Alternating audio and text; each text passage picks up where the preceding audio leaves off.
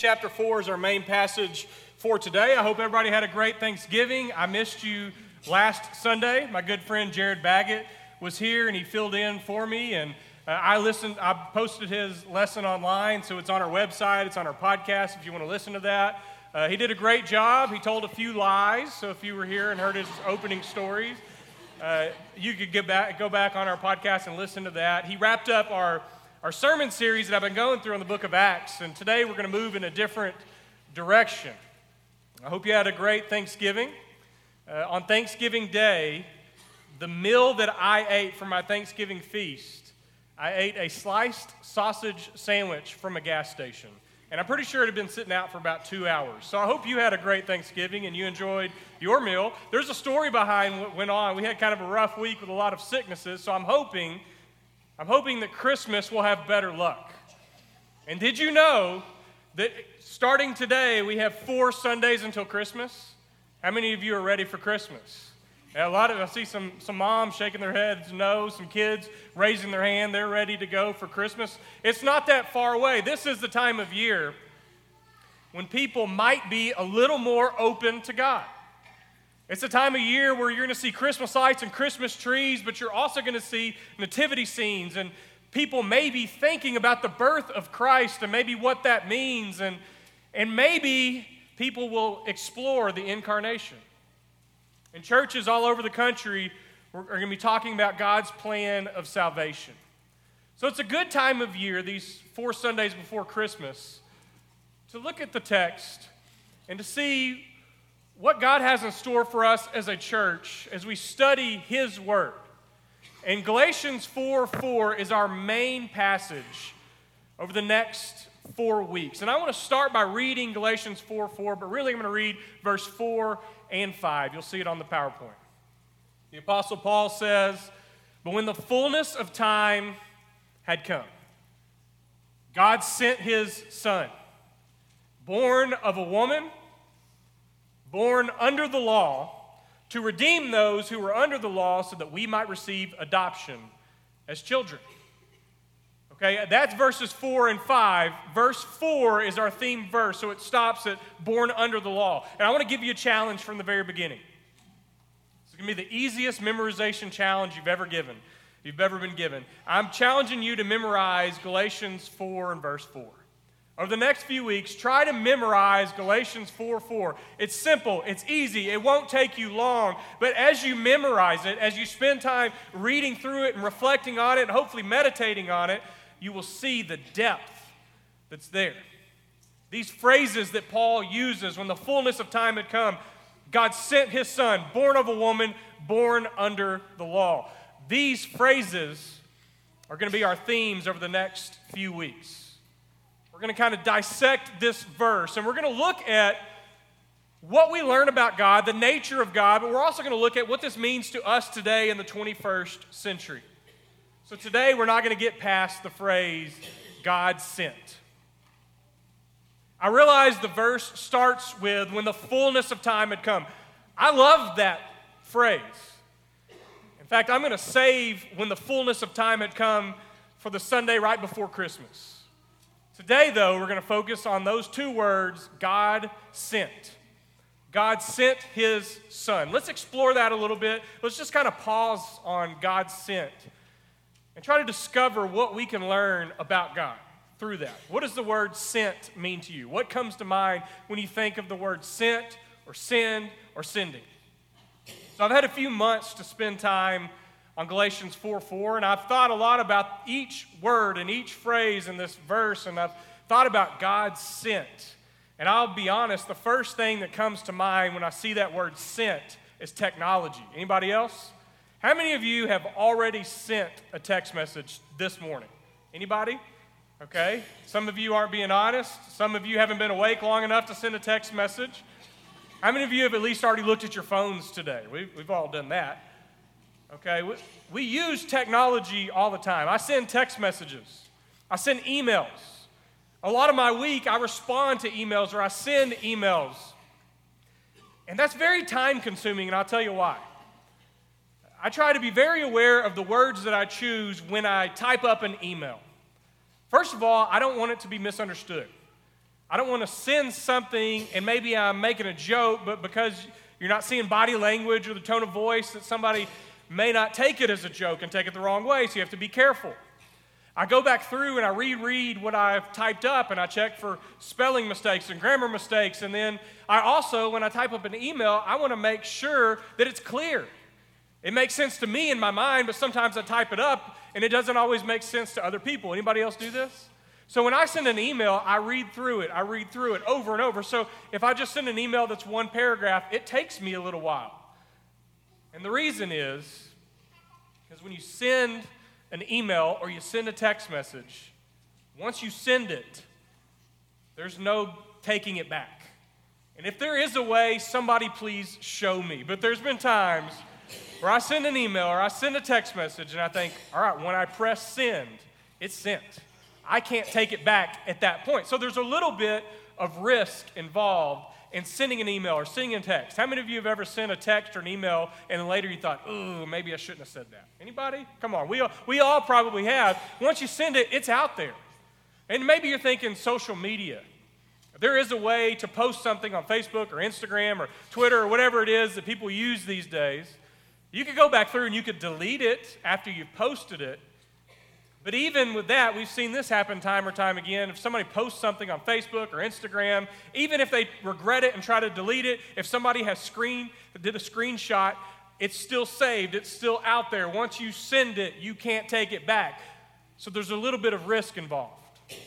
I was at a preacher's conference a little over a month ago, and there's a well-known preacher named Don McLaughlin. He preaches at a church in Atlanta, Georgia, and he was speaking to us preachers. And he told a story of one day, several years ago, he was in traffic in Atlanta, and he called on his cell phone, was calling some members at his church, and as he was calling them, the voicemail picked up, so he was going to leave them a voicemail, and as that happened, somebody rear-ended him. Somebody hit him. He was in a little traffic accident. So he pulled over to the side, but as he was pulling over, in the privacy of his own car, he said a lot of not very nice things about the driver behind him. Some of those were explicit words. As he calmed down, before he got out of the car, he said he looked down at the phone, and the phone was still recording the message on the members of the church at which he preaches at. And then he realized, that's not good. And now they've got the voicemail, and there's no way to take it back. So he was really embarrassed about this, and he said he called them all night trying to get a hold of them. Nobody would answer. He couldn't go to sleep. He was so embarrassed about it. The next morning, he said they called. And they said, sorry, Don, we missed your calls. We got home late last night and went straight to bed. And he said, so you haven't checked your messages yet? And they said, no, not yet. And he said, is there any way that when you get to my message, you could just delete it before listening to it? And she said, well, not now. I'm definitely going to listen to it. Once you send it, there's no taking it back. He said that happened many years ago, and they still mess with him today about it. And he was embarrassed and he did realize that there's something inwardly going on within him that needs to change. And so that was the reason why he shared that with us. But you think about sending a message, sending a text, an email, a voicemail, whatever it may be. Once you send it, there's some risk involved because you can't take it back. Or maybe you're a boss or a manager, you own a company. I don't know what you do for a living, but I know some of you have people that work under you. You have people that work for you. And so sometimes you have to send them out on a job or send them out on a task. And when you do that, there's risk involved there as well, because you have to choose wisely. Because whoever you send out represents your company. But not only that, they represent you as a person. So you want to make wise choices in who you send out because they represent you, so there's risk involved. Or maybe think about it like this, if you're a parent. Parents, we have to send our kids. It's just a part of life. A year and a half ago, we sent our daughter to kindergarten, which is apparently a really big deal to most moms. It's a very emotional time. My son today is his birthday. He's 4 years old. And so last night before we were putting him to bed, I said to my wife, to Jessica, I said, he's 4 now. And we were talking about how crazy it is and how fast time goes by. And I said, a year and a half from now, we're going to be sending him to kindergarten. And she got really mad at me, and she said, why did you say that? Like, why would you bring that up at this point? I'm like, it's just a part of life. We send our kids to school. We send them off to church camps. Maybe we send our kids to go spend the night with somebody. And I know a lot of you have already experienced this, and as parents, if you haven't, we will someday. You have to send your kids off to college. And I imagine that's a really difficult thing to do. If you're a parent, sending your kids requires vulnerability. So sending, the very act of sending, whether it's a message, whether it's an employee, whether it's your kid, whatever it may be, there's risk involved. There's vulnerability,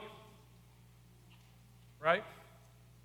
For those who are sending and for those who are being sent. In this passage that we're looking at this month, that we're exploring, Galatians chapter 4, verse 4, Paul says, when the fullness of time had come, God sent.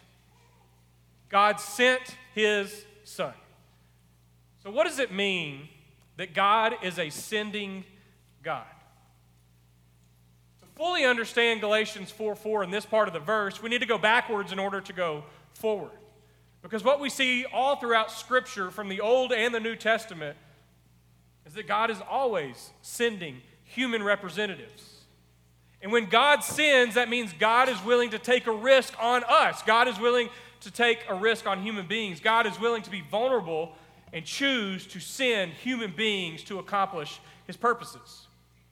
So I want to span over just a few examples, mainly from the Hebrew Scriptures, from the Old Testament. You can follow along in your Bibles if you want. Most of at least be a short summary on the PowerPoint. Maybe you can write them down and go read these stories later today. But you get into your Bible at the very beginning, the book of Genesis, and you don't get past Genesis 12, and you already see God is sending a human representative, a guy named Abram.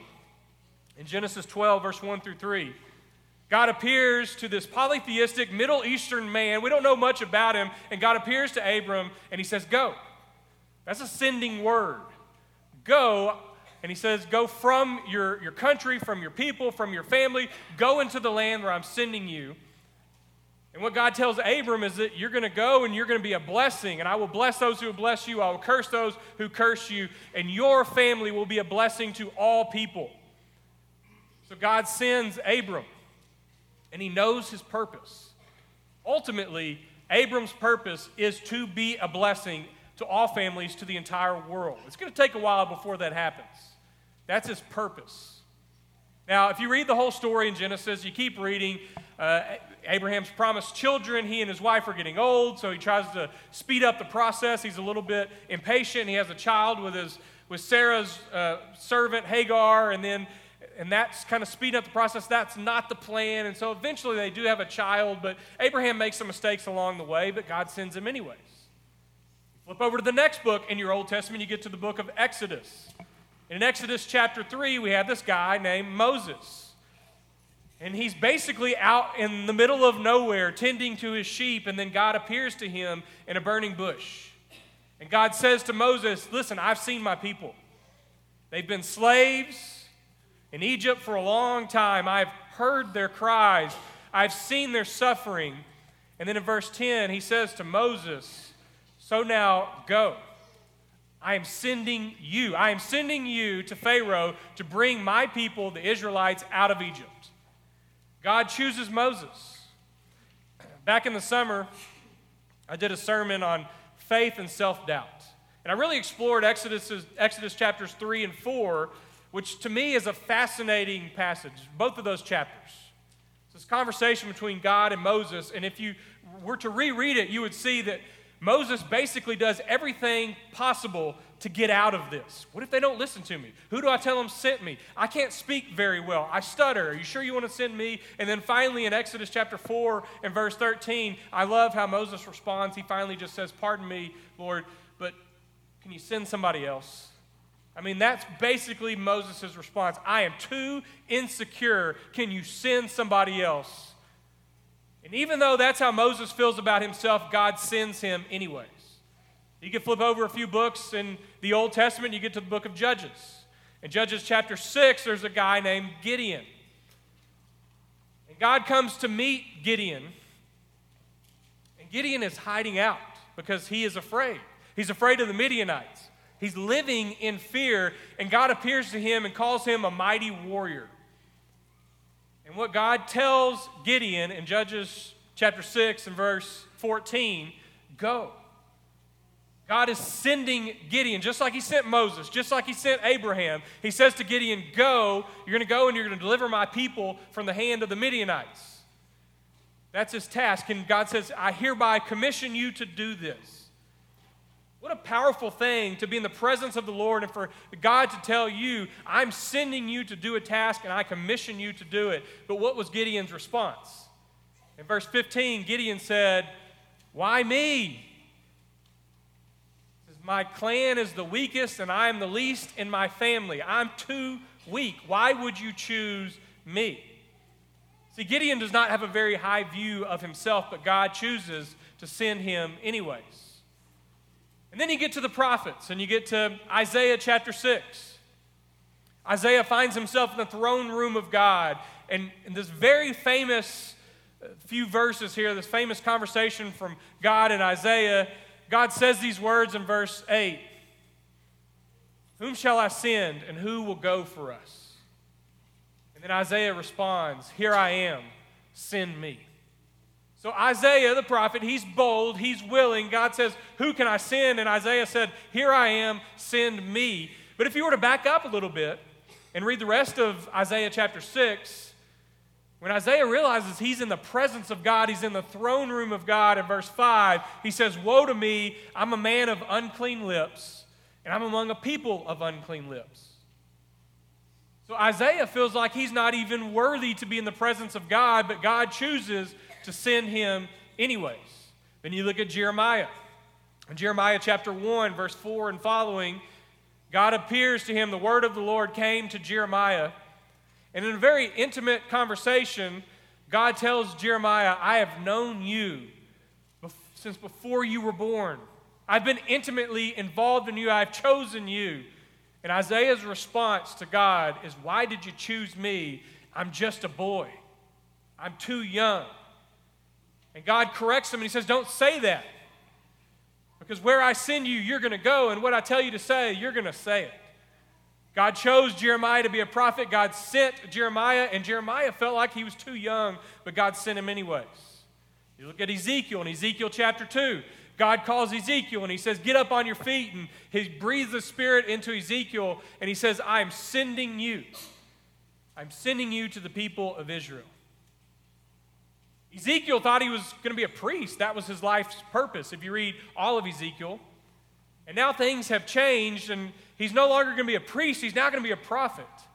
And that's not what he was expecting. But God chose to send Ezekiel. And then you could use Jonah as an example. If you looked at Jonah chapter 1, the word of the Lord came to Jonah, and he said, Jonah, I am sending you to Nineveh, to this great city. In verse 2, and I want you to cry out against it because their wickedness has come up before me. God chooses Jonah and he says, I'm sending you to Nineveh. Nineveh was the capital of Syria. It was known as the city of blood. They would conquer people and put them on death marches. Nineveh was not a place that you would want to go to, but God says, Jonah, I chose you and I'm sending you to Nineveh. So what does Jonah do? He runs and he goes the opposite direction. You could read the whole story of Jonah and get the rest of that. He eventually goes. But at first, he is so reluctant and so resistant, he goes the opposite direction. And these are just a small sampling of the different people that we read about in Scripture that God chooses and that God sends. Because this is what God does. God is a sending God. Who are the type of people that God chooses to send? Well, he sends Abraham, who's impatient. He sends Moses, who is insecure. Gideon, who feels like he's too weak. Isaiah feels like he's not worthy. Jeremiah thinks he's too young. Ezekiel's disoriented because he thought he was going to be a priest, and now he's a prophet. And Jonah is completely resistant and doesn't even want to do it. Those are the type of people that God sends. Can you relate to any of these characters? I think we all can in one way or another, but God still chooses to send them anyways. God chooses to send human representatives. And where are they sent? For some of them, they have specific places. God tells Moses, you're going to go into Egypt, you're going to go to Pharaoh, and you're going to rescue my people. God tells Jonah, you go to Nineveh. God tells Gideon, you're going to go rescue my people from the Midianites. So if God wants you to know where you're supposed to go specifically, he will let it be known to you. For the rest of them, though, the where wasn't quite as clear. He tells Abram, go. Go into the land that I will show you. Go into the unknown. For the prophets, they know who they're supposed to go to. They know what they're supposed to do. But the where is not quite as clear.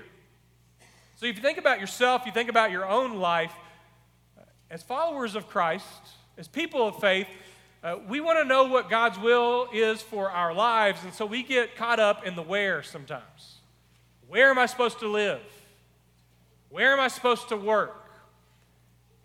Where am I going to go? Where? When we think these thoughts, like there's open doors and we have to choose the right one, and unless God tells you directly, here is where you're supposed to go, maybe we shouldn't focus on the where in the sending as much as we should focus on the what and the why. Like, what's the purpose of God sending?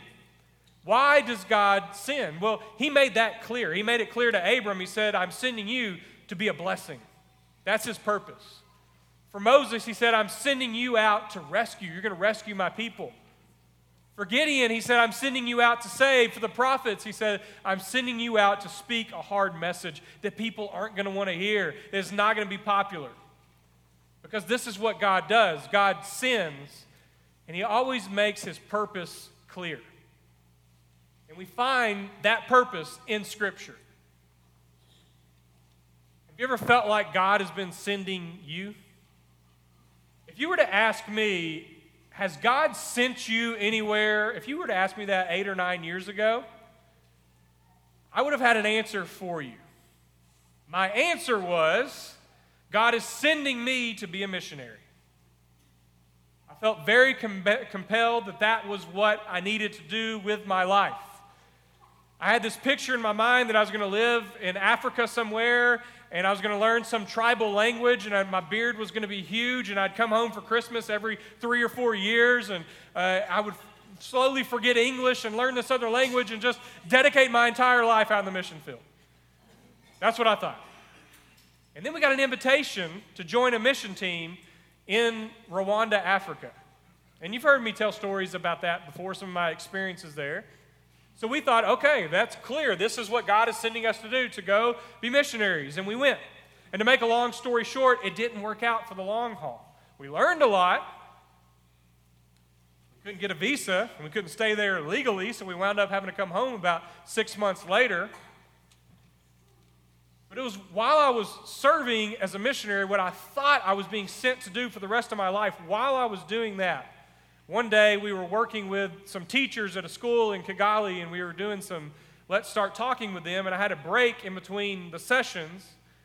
And I remember standing in a room and looking out this window on the second floor, and there's bars on the window, and I was kind of looking out over the city. And I don't know how to fully describe it to you, but I just felt an inward conviction that I think what I need to do with my life is to preach. It was like for the first time ever, like that was clear to me. Like everything God had been preparing me to do at this point, he was calling me to preach. And then what I felt like pretty strong, and it was kind of confirmed as time went on, that maybe I'm being called to preach to my own people and not to some foreign country. Not that there's anything wrong with that. It's just I had to go all the way across the world to discover what I felt like God was really sending me to do. And then I came home and that was confirmed. God never said, here's where you're going to do it. In 2017, you're going to move to Longview. He never said any of that. I just felt like inwardly through his Spirit, what God was calling me to do was to preach. The where I didn't know, but the what's the purpose, and the why was clear. That's to make disciples of Jesus. And I think we do that through our families. We do that one-on-one. We do it through Who's Your One. But as a preacher preaching to a church-wide audience, I felt like the purpose was clear, to make disciples and to help every member of our church, whether it's a guest or a longtime member, to grow into deeper Christ-likeness. That, to me, was the purpose of preaching, and still is. And through time, I have identified with Moses. Why'd you send me? I can't do this. I felt like Gideon, I'm too weak. I felt like Isaiah, I'm not worthy. I felt like Jeremiah, I'm too young. But guess what? God still sends anyways. Because God is a sending God. And there's a really good chance that God is sending you, and it may not be to some foreign country, some far-off place. Maybe God is simply sending you across the street to your neighbor. But God is a God of mission, and God has a mission, and the church has a mission, and God sends us as individuals, and He sends us as a church. So we come back to this passage in Galatians 4:4. When the fullness of time had come, God sent. God sent His Son. The greatest sending that God has ever done is sending of Himself, is sending His Son. Where did He send Him? He sent Him to earth. He sent Him to be amongst human beings. And we'll explore that over the next few weeks. But what was His purpose? Why did God send His Son? Well, the very next verse, Paul gives us an idea, and that's to redeem. To redeem those who are under the law so that we might receive adoption as children. Well, if you read all of Scripture, if you read the New Testament, there's different verses and different books in the Bible that say that Jesus came to give His life as a ransom for many. That was His purpose. Some say, or Jesus Himself says, He came to seek and save that which is lost. 1 John chapter 3 says the reason the Son of God appeared was to destroy the work of the evil one, destroy the work of the devil. The purpose is the same. He came to seek, He came to save, He came to redeem, He came to reconcile, He came to destroy the work of Satan. The purpose of God's sending of Jesus was very clear. And that's what He's done. And God still sends today. And what's your purpose? What's our purpose as a church? Why have we been sent and commissioned? To make disciples, to mature disciples, to multiply them. That's our mission statement. That's what we believe we've been sent to do. So let's do it. Let's make and mature and multiply faithful followers of Christ. And you may ask, well, where do we do that? Well, the answer would be wherever we are. Wherever you are, that is where you are called to be a representative of Jesus Christ. To make disciples of Jesus. God sent His Son. I don't know what that means to you, but there's a chance that maybe you're at a place where God has, you read those words, God has sent His Son, and maybe all you need to do is just let Him in. Maybe you need to receive Him. Maybe you're being sent, or maybe you're at a place where you need to receive. For most of you who come week in and week out, you usually hear how this is wrapped up.